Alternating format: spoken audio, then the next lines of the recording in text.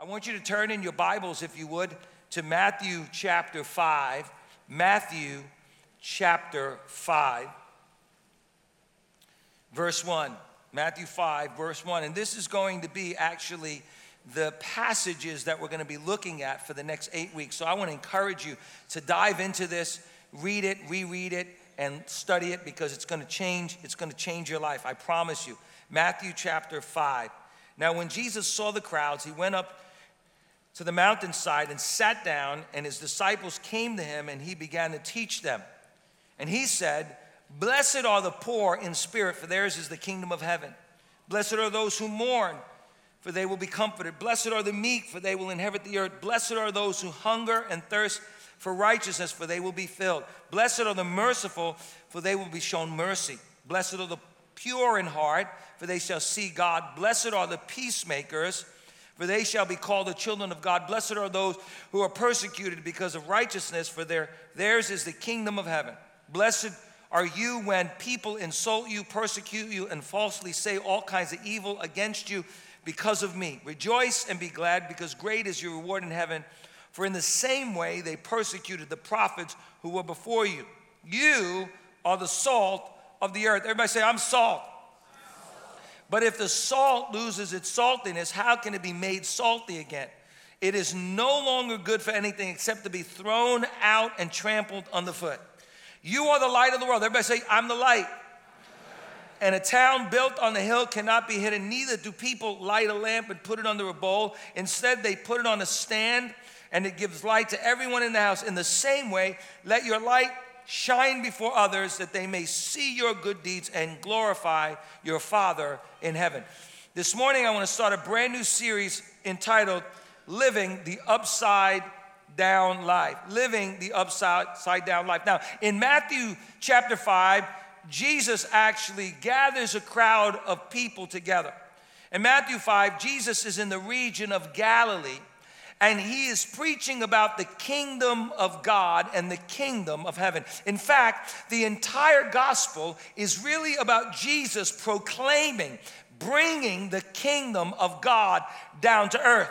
In Matthew chapter 3, Jesus is baptized in the Jordan River, and we know that the Father says, "This is my Son that I love, that I'm pleased with," and the Spirit of God comes and descends upon Jesus, and then the Spirit of God leads Jesus into the wilderness, and he's in the wilderness for 40 days and 40 nights. He's in the wilderness being tempted of the enemy. Aren't you glad that Jesus became a man, and he's tempted in every way like we are tempted? As the Bible says, that we've got a high priest that's been touched with the feelings of our weaknesses and our temptations, so that we can go boldly to the throne of grace to receive mercy in a time of need. Aren't you glad that Jesus understands us? Come on.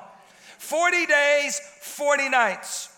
And that's why we're going to go through a 40-day transformation in our life as we read this book every day, as we gather together in one groups, and as we take notes on Sunday mornings. God wants to do something powerful in our life. And then in Matthew chapter 5, Jesus actually now finds himself in the region of Galilee. Now, I went there personally, physically. I was in the region of Galilee. I stood in a temple where Jesus preached. It was awesome.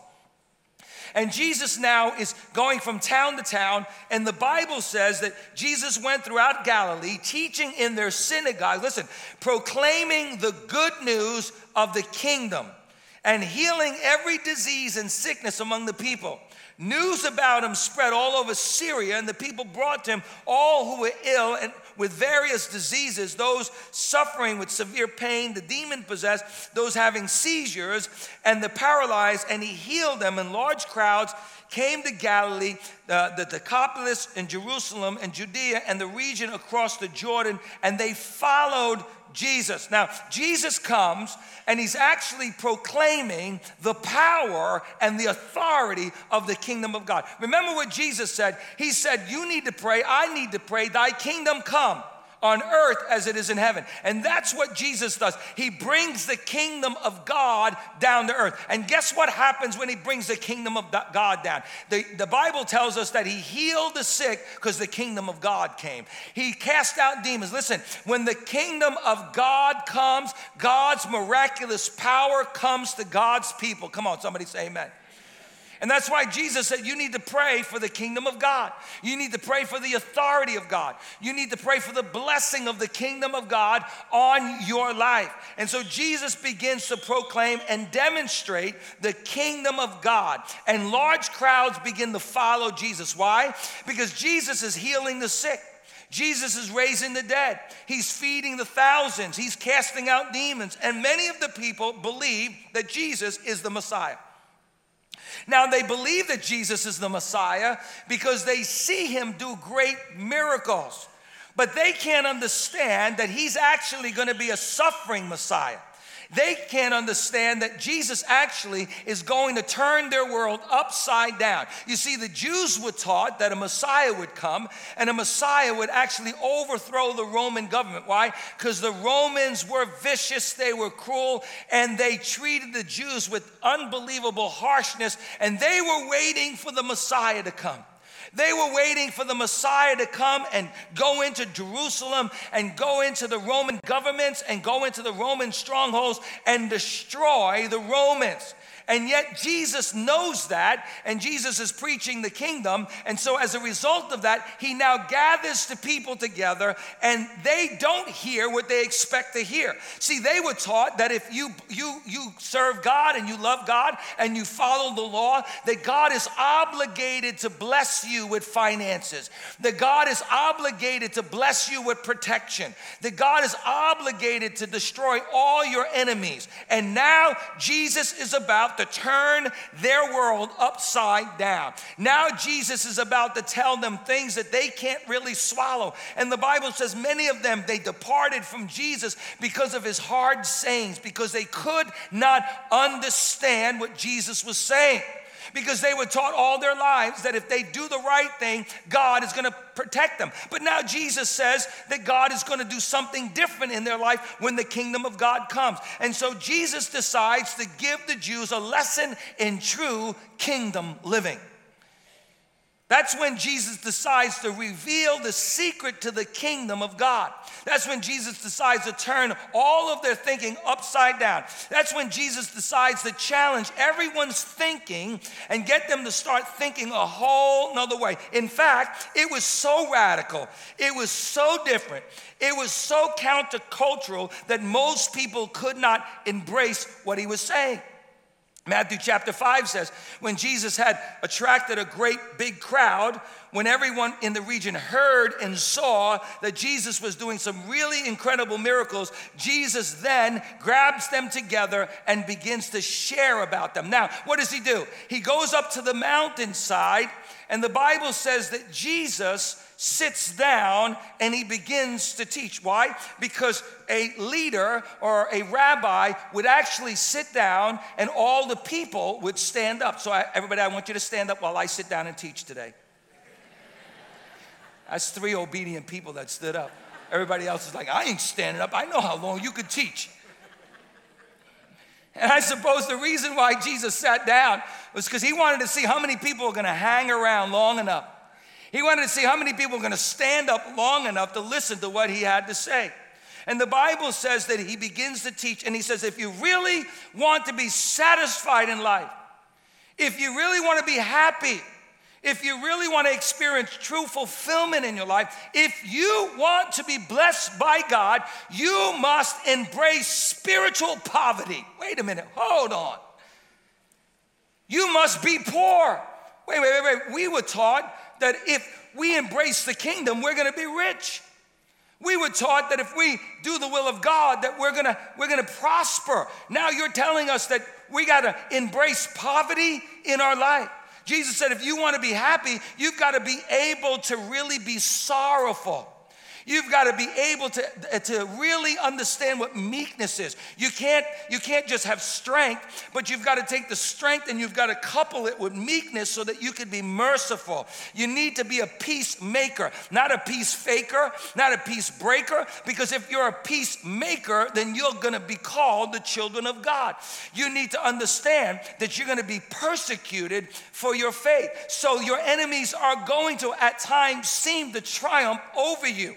And the truth is, Jesus is actually saying you must embrace everything that seems to be totally contrary to the present world philosophy and standards of life. In essence, to the world, you must decide to live the upside down life.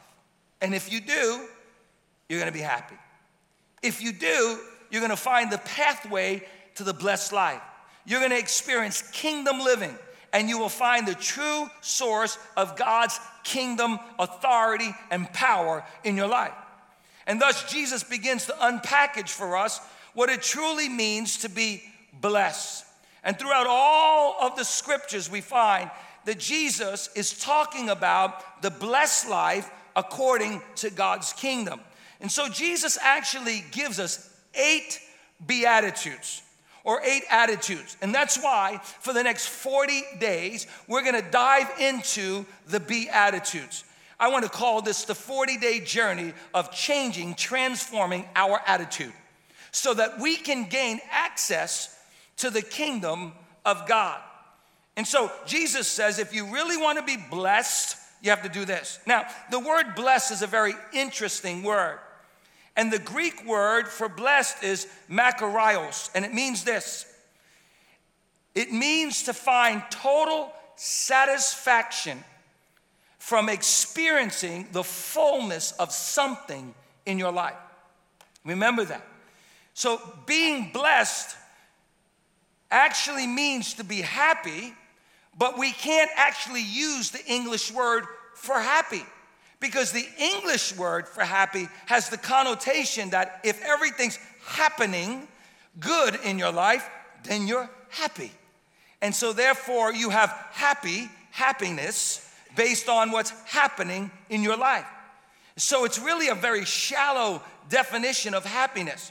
And so we've got to dig deep into the Greek, and in the Greek, the word for happy or blessed actually means that you are content, that you are full, that you are fulfilled, that you find your contentment in the fullness of something or someone. Remember that. Follow me on this. That's really important.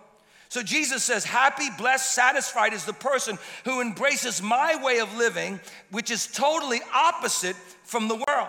Jesus gives us 8 keys to being blessed, 8 ways to experience God's blessing in our life. Now listen to me. God wants to bless his people. God loves to bless his people. God loves to bless your marriage. He loves to bless your relationships. He wants to bless you in every way. God wants to bless you. He wants to bless your relationships. He wants to bless our church. He wants to bless our community. And now listen, I want to stop right here for a moment. True blessings don't always come in the form of money or things. True blessings come in the form of true happiness, true contentment, true joy, true peace, true fulfillment that goes far beyond anything that this world could ever offer you and I. That's why Jesus said, your treasure doesn't belong on this earth. That's why Jesus said, store up your treasures in heaven. Why? Because there's coming a day when all of our treasures that we have on this earth is going to rot away. It's not going to go with us to heaven. We can't bring it with us to heaven. And therefore, Jesus goes, it goes deeper than money. It goes deeper than things. Now, that doesn't mean that God has a real problem about giving you things that you need or want in your life.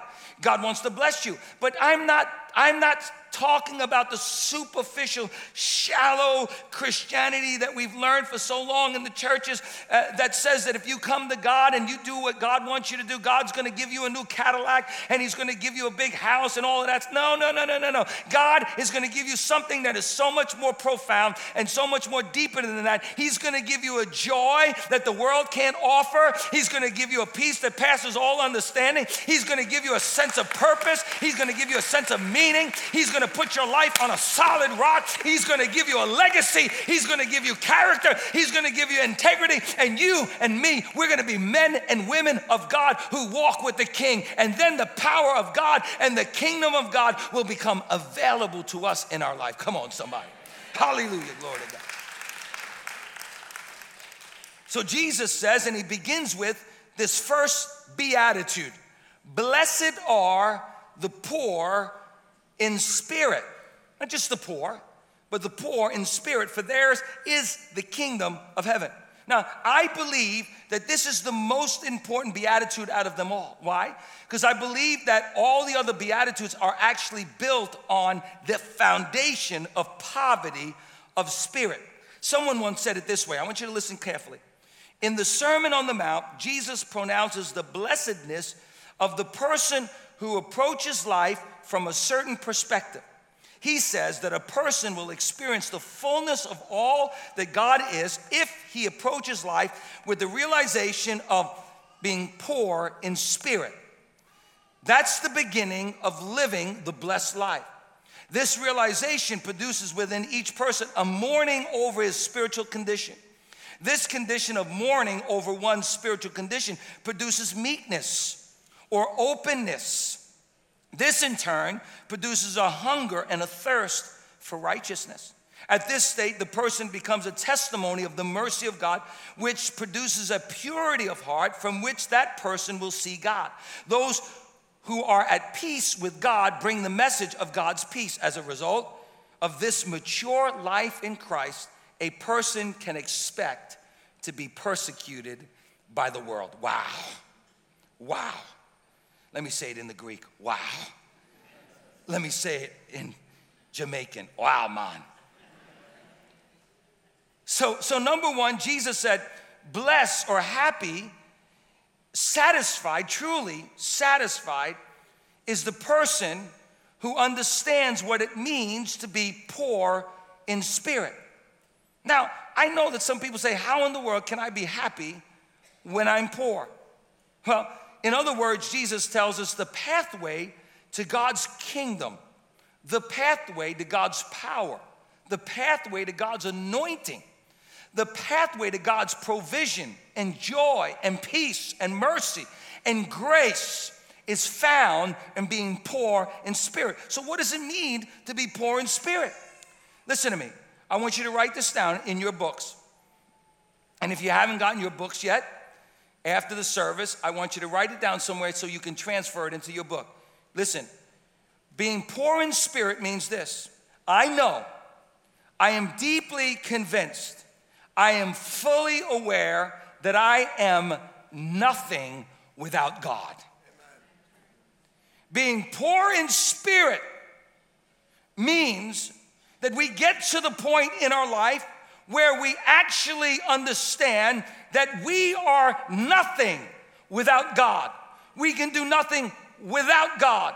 That God is everything in our life. Friend, I want you to know today, you can have all the money in the world. You could have all the fame in the world. Look at me. Maybe you're watching via live stream today. Maybe you're watching down in the cafe today. Wherever you are, I want to tell everyone in this room, and I want to be very clear, you can't take your money with you. You can work hard. People can applaud you. You could be famous in this world, but all your money's going to rot away, and one day you're going to stand before a holy God, and God's not going to want to know how much money you had. He's not going to want to know how famous you were in this world. He's going to want to know one thing. Have you put your full trust in Christ alone? You will stand before God one day, and God will say there's only one way into heaven. He is the way, the truth, and the life, and no man goes to the Father but through Jesus Christ. And when we are poor in spirit, we recognize that we can't wake up in the morning unless God gives us the breath to wake up in the morning, that we can't do what we do without God's strength in our life. And when you get to that point in your life, I believe the kingdom of God comes available to you. Come on, somebody, glory to God. You can't bring it with you.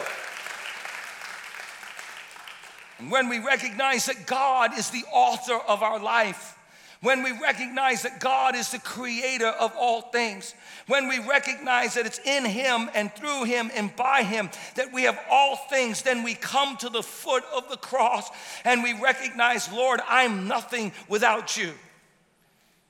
You see, the word poor in the Greek actually means a person who is completely destitute. It actually means to be completely at the mercy of someone else.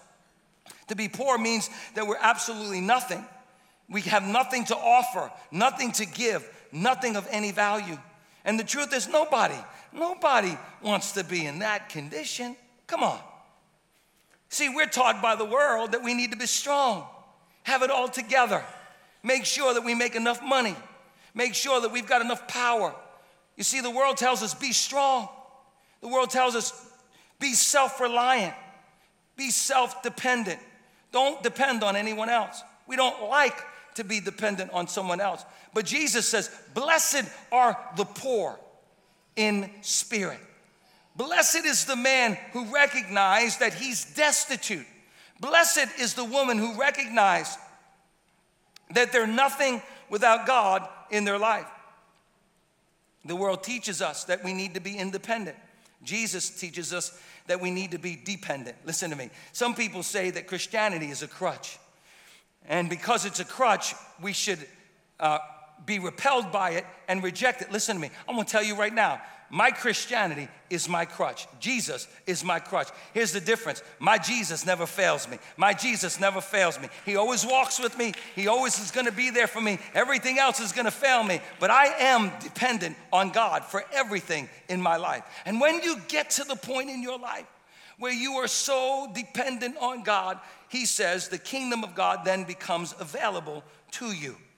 You see, in the context, people were taught that someone could actually be right before God and get to heaven and be blessed based on the good things that they do in their life. So if we truly want to be blessed by God, we must be completely dependent on him alone for everything in our life. You know, Paul the Apostle says, in him we move and we breathe and we have our being. Now I want you to think about that for a moment. Paul the Apostle was a very proud man. And he placed much of his self-identity in what he did as a Pharisee. Paul the Apostle was trained by some of the greatest rabbis. He was actually being trained and groomed to take over and be one of the most important rabbis of his community. And so he was filled with pride. He felt like, you know what, I'm flawless when it comes to the law. And as a result of that, when he started to hear the speaking, the preaching about Christianity, he was so repulsed from it. He was so turned off. Why? Because the people that were preaching about Christ were saying that you had to give everything up for Christ, that you had to understand that you're nothing without Christ, that Christ died on the cross for our sins, that all sin and fall short of the glory of God. And there's no way to get into heaven. There's no way to be righteous on your own. You must embrace Christ and Christ alone. And Paul the Apostle, he hated the message so much that the Bible said that he persecuted the Christians, and he'd go from town to town and he'd get Christians and he'd throw them into prison. In fact, he was right there when Stephen was stoned, but now he's on his way to Damascus. And while he's on his way to Damascus to get these criminals, these people that are preaching false doctrine and throw them into prison, he sees a bright light and he hears the voice, and that voice is a voice of Jesus. And Jesus says to Paul, Paul, why are you persecuting me? And the Bible says right there, Paul understood that it was only by salvation or only by grace that he could be saved. And the Bible says now he embraces the gospel. I want you to notice what Paul says. Paul says in Philippians chapter 3, further, my brothers and sisters, rejoice in the Lord. It is no trouble for me to write the same things to you again. It is a safeguard for you. Watch out for those dogs, those evildoers, and those mutilators of the flesh. For it is them who say that we should be circumcised. Look, notice verse 3. For it is we who are the circumcision, who serve God by the Spirit, who boast in Christ Jesus, and who put no confidence in the flesh. Though I myself have reason for such confidence, if someone else thinks that he has reason to put confidence in the flesh, I have more, circumcised on the 8th day, of the people of Israel, of the tribe of Benjamin, a Hebrew of Hebrew, in regard to the law, a Pharisee, as for zeal persecuting the church, as for righteousness based on the law, faultless. He said, man, I believe that I was faultless based on doing what was right according to the law. How many know that the law cannot change you? In fact, the law was given for one reason, to lead us to Christ. And so Paul the Apostle says, all of these things that I ever accomplished in my life, all the things that I ever did in my life, I consider them like garbage that I might be found in Christ. Listen what he said. He said, but whatever was to my gain, I now consider loss for the sake of Christ. What is more, I consider everything a loss because of the surpassing worth of knowing Christ Jesus my Lord, whose sake I have lost all things. He said, I've lost everything so I can gain everything. I've lost everything so that I can gain the most important thing. I consider them garbage, that I may gain Christ and be found totally in him. Not having a righteousness of my own that comes from the law, but that which is through faith in Christ, the righteousness that comes from God on the basis of faith. I simply want to do one thing. I want to know Christ and the power of his resurrection and the fellowship of his suffering, because I want to become like him in his death, so somehow attaining the resurrection from the dead. And so Paul the apostle gets to that point in his life where he recognizes that Christ is all. Christ is all that he needs in his life. And that he recognizes that in Christ he lives and he moves and he has his being. Can you imagine if we truly believe that? Could you imagine if every one of us in this room begin to live a life that actually demonstrates our full reliance on God alone? That we would get out of bed in the morning and we would say, God, if you don't let me breathe, I won't breathe today. Lord, if you don't guide me, I can't go. Just like Moses said, Lord, if you don't go with me, I don't want to go. You see, the Bible is filled with men and women of God that were used mightily of God, not because they were strong in themselves, but because they recognized that their power, they recognized their authority, they recognized their anointing, they recognized that any good thing that ever came in their life was because of God alone. That's why David could face the giant. That's why Daniel could go in the lion's den. That's why the 3 Hebrew boys can go into the fire. That's why Joseph could face what he faced. That's why Peter could face what he faced. Why? Because they all knew this one thing. Without God, they could do nothing. In him we live and breathe and have our being. Can you imagine how your life, can you imagine how my life would be changed completely when we get up every morning and we say, God, I'm nothing without you. Lord, I can't do it without you, Lord God. It's only by your grace in my life. We would stop trying to be good on our own. We'd stop trying to make things work out for ourselves. We would be completely reliant on God. There would be a trust that would go so deep in our life. And when we would do that, what would happen is the kingdom of God then would be available to us.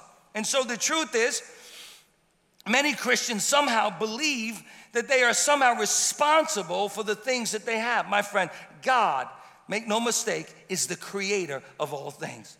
God is the sustainer of all things. God is the author of all things. God is the source of all things. God is the cause of all things. And God is the originator of all things. He is the author and finisher of all things. In the beginning was the Word, and the Word was with God, and the Word was God, and the Word became flesh, and nothing that was created was not created by Him, but Him alone. As the Word of the Lord says that in Him we move and breathe and have our being. And the Bible says in Colossians chapter 1, verse 15, in Him and through Him and by Him and for Him all things are held together, and nothing that's been created has not been created without Jesus Christ, so that He would get the supremacy. Let me tell you something, friend. Jesus holds everything together. He holds every molecule. He holds every atom. He holds every planet. He holds every star. He holds every galaxy. He is the Lord of Lords and the King of Kings. And even if you don't believe in Him, even if you don't embrace the Lord Jesus Christ, aren't you glad that God is still a merciful God, that you don't drop dead and die right now? Because if He took the breath out of you, you would drop dead and you would die, because He's the author of life. John 1:1, nothing in this world has been outside of God's creative power through His Son, Jesus Christ. Matthew chapter 5 says, blessed are the poor in spirit, for theirs is the kingdom of heaven. In another translation, it says, God blesses those who realize their need for Him and recognize they're spiritually helpless, who, listen to me, who depend only on Him, who know they have great spiritual need. I love what Psalms 146 says. Psalms 146 says, The Lord blesses, there's that word bless. The Lord satisfies. The Lord sustains. The Lord blesses everyone who trusts in him and depends on him. And so, here's another definition of spiritual poverty. Spiritual poverty means that we believe with all our heart that we are completely dependent on God for everything. I want you to write that down. Spiritual dependence on God, physical dependence on God, relational dependence on God, emotional dependence on God. Spiritual poverty means I am totally dependent on God for everything. Come on, say that with me. I am totally dependent on God for everything. So this morning, I actually really quick want to give you several ways that you can be blessed by God. Jesus said, write this down. Jesus said, if you and I truly want to be happy, find true contentment, be blessed by God, we have to depend on him alone for our salvation. It's not Jesus plus something else, but it's Jesus and Jesus alone. Notice what Paul said. He said, whatever was to my profit, my gain, I consider lost, so that I could be, listen to me, found in Christ alone. I know that some of us, we have this idea that, yes, Jesus died on the cross for us, and I'm glad that he died on the cross, but somehow now I've got to be a better person. I can't tell you how many people week after week after week wonder if they died today, whether they'd go to heaven or not, based on the fact that they're blowing it all the time. They're sinning, you know? But the Bible tells us that it is by grace we are saved, not by works. And what is grace? Grace is God giving us what we need when we need it, even though we don't deserve it. So we could never earn our way into heaven. We could never be good enough. We could never be righteous enough. We could never be holy enough. All of our works are like filthy rags before the Lord. And if we could get ourselves to heaven on our good works, Jesus was a fool for dying on the cross. And so all of our salvation is found in Christ alone. It is finished. It's found in him and him alone. Now we know that. We know that our entrance into heaven is based on the finished work of the cross. But how many of us know that so often we are filled with guilt and condemnation in our life because we're not measuring up to what we believe God wants for our life? We're struggling. I mean, come on, let's face it. All of us in this room, we struggle with something. And the truth is, the 10 Commandments were never given to us so that we would look at them and say, oh, I can do this. I can follow these commandments. I mean, how many of you know that it's impossible to follow all of the commandments? I remember when I first got saved, I was 19 years old, I got saved, and I thought to myself, well, if the Holy Spirit lives inside of me, and God is greater than anything else in the world, he lives inside of me, I don't have to sin anymore. And I remember going to my youth pastor and saying, hey, Dave, listen, I want you to know that I plan on never sinning again in my life. I'm not going to sin. I will never sin until I die. He goes, okay, come back in 20 years and tell me how that worked out. Now, I'm not telling you that you're a sinner, because the Bible says that when we're born again, we're no longer sinners. We're not sinners saved by grace. We're saints who were sinners, now saved by grace. That's important to understand. Why? Because I don't make it a practice every day of my life to sin. But I'm still human. You're human. And the 10 Commandments were given to us to show us, as the Bible says, they were our schoolmaster leading us to Christ. You see, the 10 Commandments, the law was given so that we could actually recognize, I can't do this. It's impossible. I mean, think about the 10 Commandments. Have you ever used the name of the Lord in vain? Oh, no, I never used the Lord in vain. Oh, yeah. You know how you use the name of the Lord in vain? When you come to church and you pretend like you're worshiping, but you're thinking about McDonald's. Come on, somebody.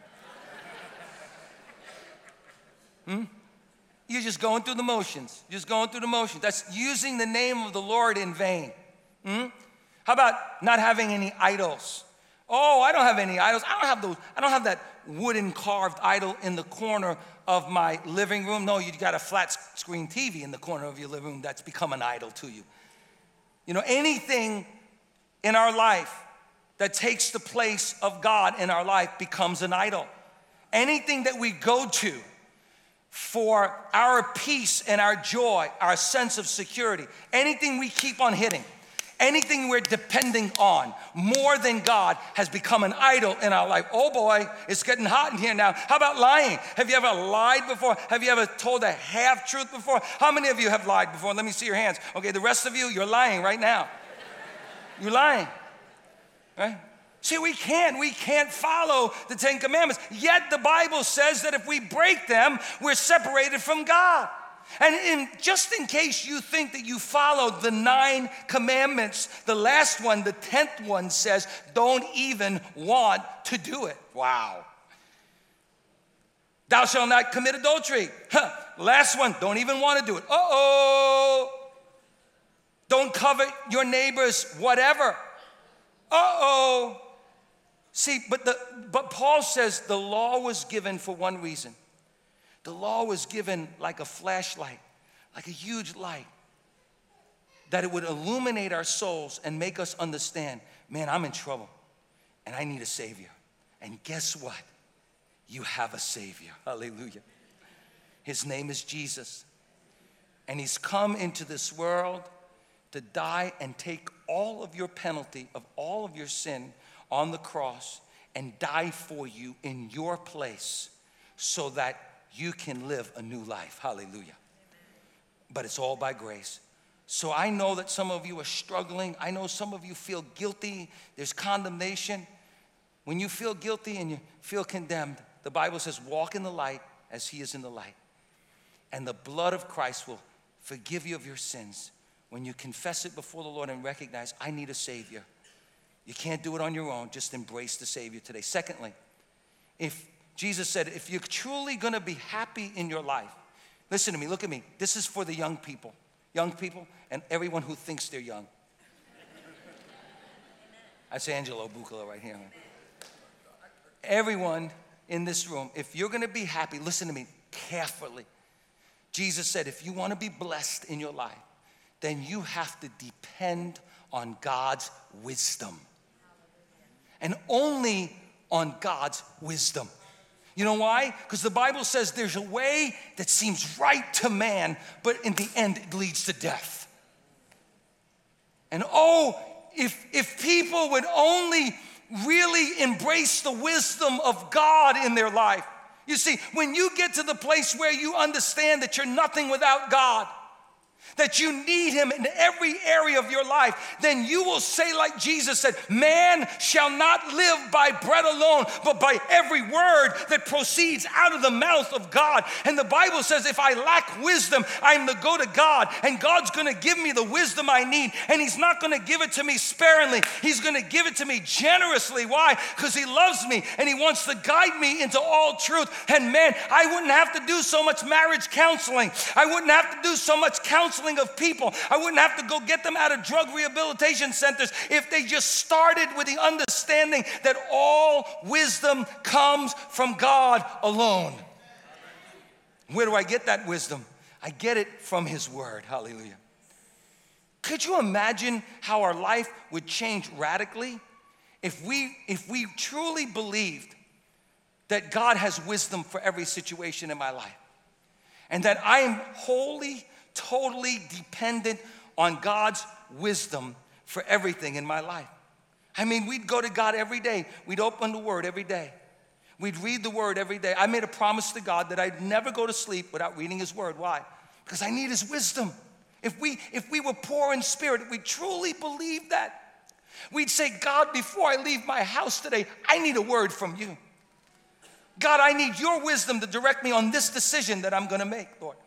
Lord, I don't know who to marry, but God, you've got principles in your word. And if I follow those principles in your word, God, I know that I'll be blessed. Jesus said, when you trust in God's wisdom and his wisdom alone, man, the outcome of that is you're going to have a blessed marriage. You're going to have a blessed family. You're going to have a blessed home. You're going to have a blessed life. It's not going to be an easy life. Who said it was going to be easy? Come on. The TV preacher told you it was going to be easy. But it's not going to be easy. It's just going to be blessed. Hallelujah. because you're going to find your satisfaction in him alone. Notice what the Bible says. It says, trust in the Lord with all your heart and don't depend on your own understanding. In another translation, it says this, don't be impressed with your own wisdom. Wow. Turn to your neighbor right now and say, you ain't so smart after all. You ain't so smart after all. Proverbs 3, 5, and 6 says, don't be impressed with your own wisdom. He said, but trust in God's wisdom alone. Don't lean on your own understanding, but in all your ways, acknowledge that you need wisdom from God. And guess what happens? He opens the kingdom to you and he makes your path straight. Come on, somebody.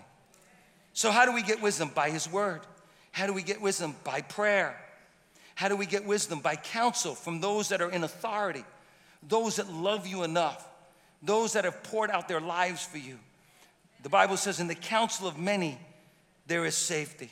Number 3, Jesus said, if you want to truly be happy, then you have to learn how to depend on his strength.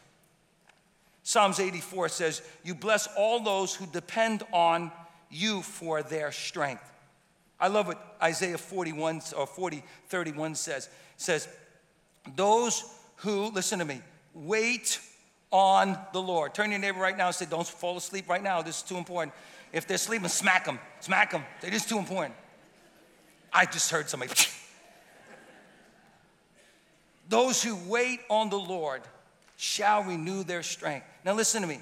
That word wait on the Lord doesn't mean that you just sit there and you just go, okay, God, I'm just going to wait until you do something. I'm going to watch TV all day long. I'm going to watch Oprah. I'm going to watch Jerry Springer, crazy man that he is. I'm going to watch people fighting with each other.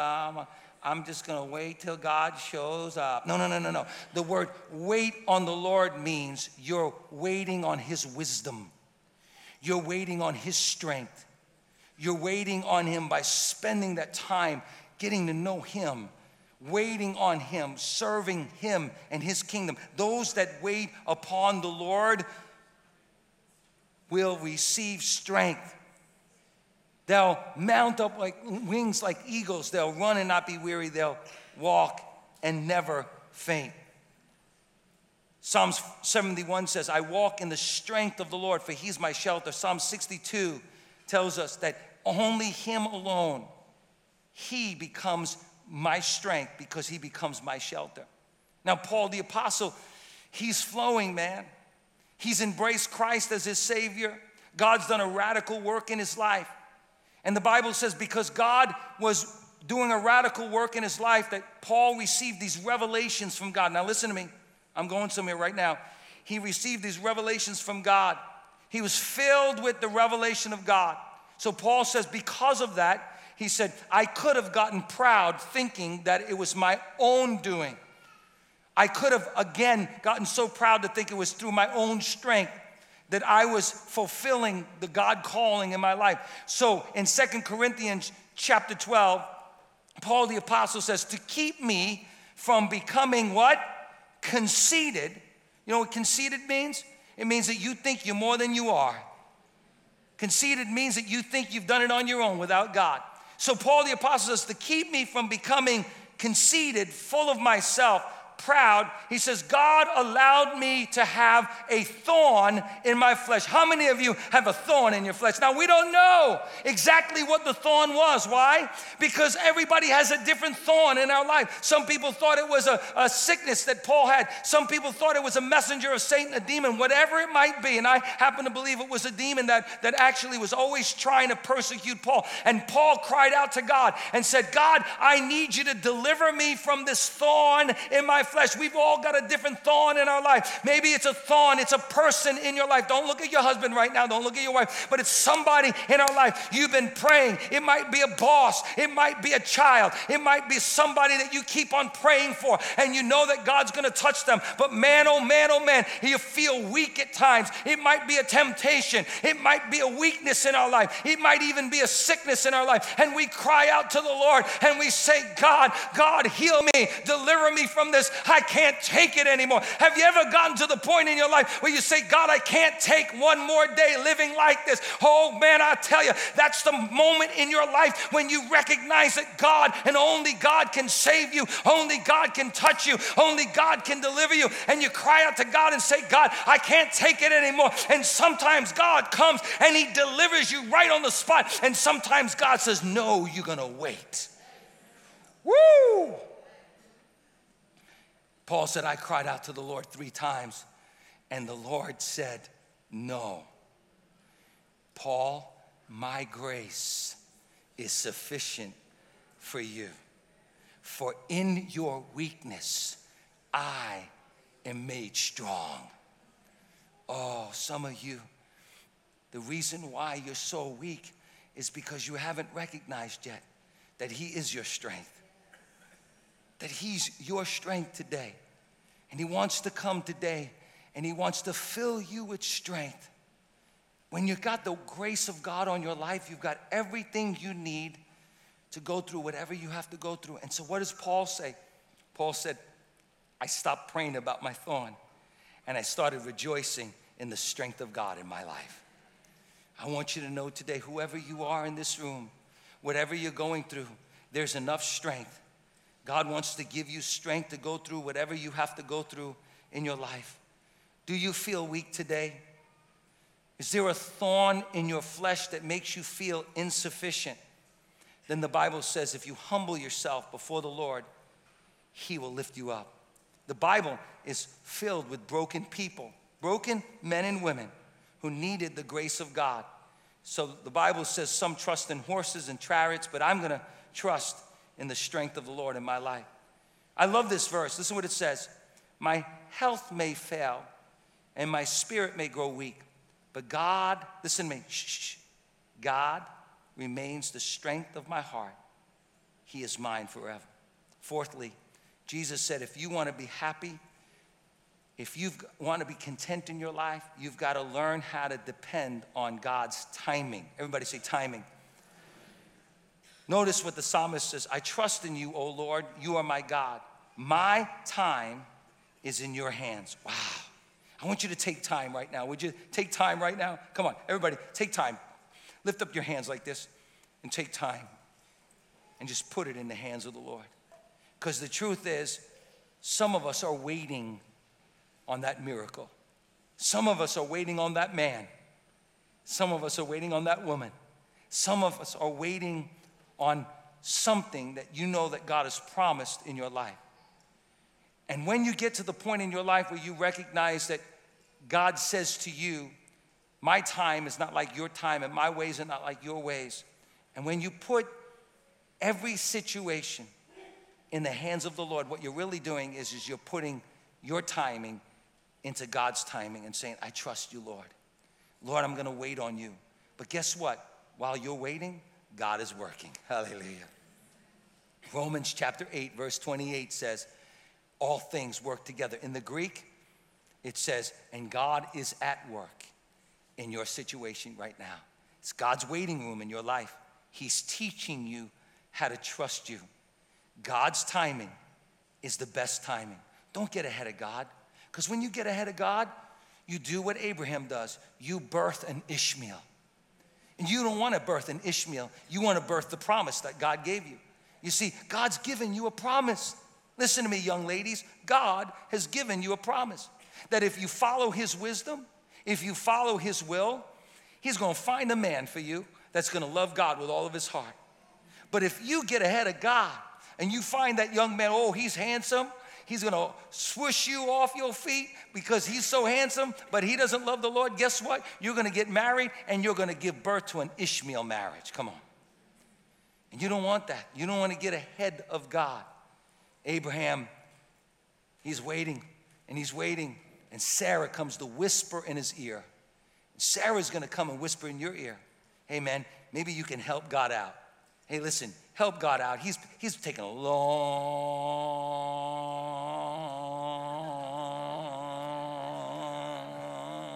time with that promise. So help him out a little bit. God doesn't need your help. God knows the plans he has for you. He knows the timing. He knows the perfect situation. Why? Because God knows the past. He knows the present. And guess what? You don't know the future, but he does. And so don't birth an Ishmael. Give God your life and your time and say, God, I'm on your timetable. I'll wait on you until the promise comes. I am the Lord, he said, and when it's time, I will make these things happen quickly. Micah said, I trust the Lord God to save me, and I will wait for him to answer my prayer. God's waiting room. While you're waiting, God is working, because Jesus does things in due season. I love what Galatians chapter 4 says as the worship team comes. When God set the time, when the set time had fully come, God sent his son, born of the woman, born under the law. And so he says, let us then not grow weary in doing good, for at the proper time, everybody say the proper time. Everybody say the proper time. Everybody say in due season. Do you know what due season means? It means God's season. Hallelujah. See, you have got a season in your life. You're in a season in your life right now. And you might not like the season, but God has put you in that season so that he can grow your character. And in due season, we will reap a harvest if we don't give up.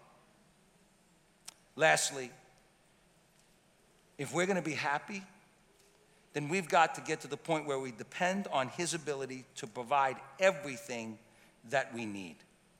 I love what Paul the Apostle says, and it's really in the context of being afraid and worried. Paul the Apostle says in Philippians chapter 4, he said, listen, don't worry about anything. Don't be anxious about anything. You know what happens when you start worrying about your finances? Look at me. I'm going to close right here, right now. Do you know what happens when you start worrying about your life?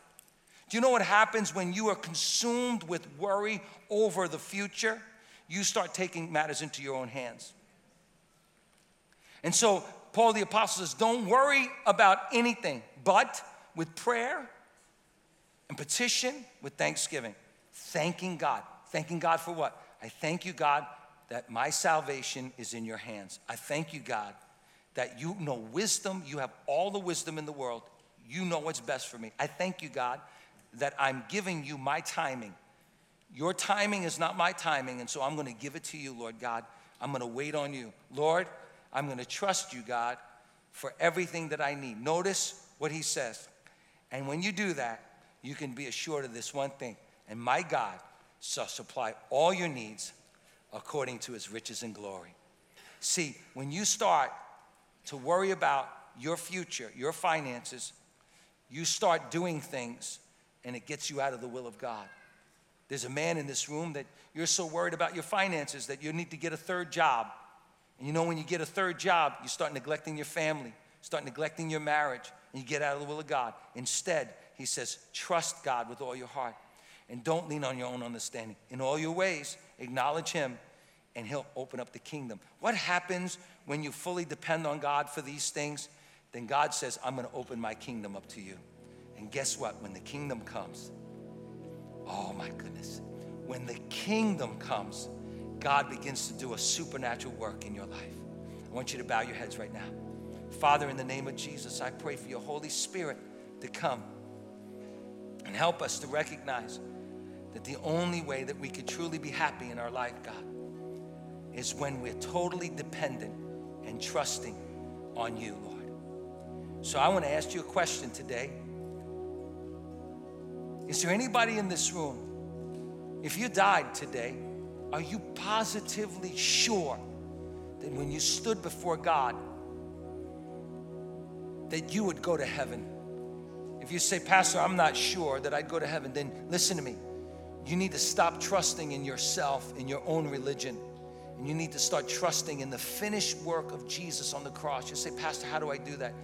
You just open your heart and say, Jesus, be the Lord of every area of my life. I depend on you to forgive me of my sins. If that's you today, say, Pastor, pray for me. I'm not certain that if I died today, I need Jesus in my life. I want you to raise your hand quickly right now. Yes, I see that hand. Yes, yes, yes, yes, yes. Others that are here today. Yes, I'm going to pray for you right now. And right after the service, listen to me, right after the service, there's going to be some folks that are going to be standing right here. We call them altar counselors. And they've got some information they have to give you. You got to read it, folks. Don't let this be an emotional response. Let this be a rational, biblical response. God wants to give you assurance of your salvation, depending solely on Him. But I want to pray for you right now. Lord, I pray for everyone who raised their hand today, Lord. God, I pray that you would touch them today, Lord. And Lord, help them to recognize, Lord, that you did all the work on the cross for them, Lord. And the Bible says the wages of sin is death, but the gift of God is eternal life. Lord, it's a gift. Eternal life is a gift. Lord, may they receive it today, Lord. And may they make you Lord of their life. I want you to pray with me right now. If you raised your hand, maybe you didn't raise your hand, but you know that you need to fully depend on Christ alone. I want you to pray right now. Lord Jesus, thank you for dying on the cross to take away my sins. Nailing it to the cross, you gave me eternal life. I receive you as Savior and Lord. Forgive me, Lord, for trying to depend on my own goodness to get me to heaven. I receive your forgiveness in Jesus' name. Amen. Now, if you prayed that prayer for the first time, please don't leave until you see one of our counselors. They want to give you something and pray for you. But if you're here today, I'm going to talk to another group of people. You're here today and you say, Pastor, I haven't been totally trusting in God's wisdom in my life. Pastor, I want to start trusting in God's wisdom. I want to start seeking out God's wisdom for relationships and everything. I'm going to trust. I'm going to depend on God's wisdom. I want you to stand right now. I want you to stand where you are right now and say, yes, Lord, I'm going to begin to trust your wisdom for my work, your wisdom for my ways, your wisdom for my relationships, everything, Lord. I'm trusting you. Stand right now. Come on. Secondly, you say, Pastor Steve, I need to trust God for his timing in my life. I'm getting impatient. And I need God to help me to wait on his perfect timing. I want you to stand right now. Come on, stand. Say, yes, Lord, I'm trusting in your timing. Lord, I need to start depending on you for my strength, Lord. I feel weak today, Lord. And Lord, sometimes I want to be strong in myself, but Lord, I'm going to depend on your strength, Lord. I'm going to depend on your grace. I want you to stand right now. If you feel weak today, if you feel weak, just stand. And raise your hands towards heaven and say, thank you for your kingdom, Lord. Thank you for your kingdom, Lord, coming into me, Lord. And maybe you're here today and say, Pastor, I've just been stressed out about finances. I've been stressed out about money. I've been stressed out about my future. And I need to just put it in the hands of the Lord. You know, the Bible says we're to cast all our cares upon the Lord because he cares for us. Throw it on God today and depend on him. He's got your back today. Stand right now and say, yes, Lord. I'm going to begin to trust you for my future. I'm going to begin to trust you for my finances. Just stand right now. And the rest of us in this room, everybody in this room, all of us, we need to get to the point in our life where Jesus is everything and we depend on him for everything. You say, I want Jesus to be everything in my life. I'm depending on him for everything. I want you to stand right now.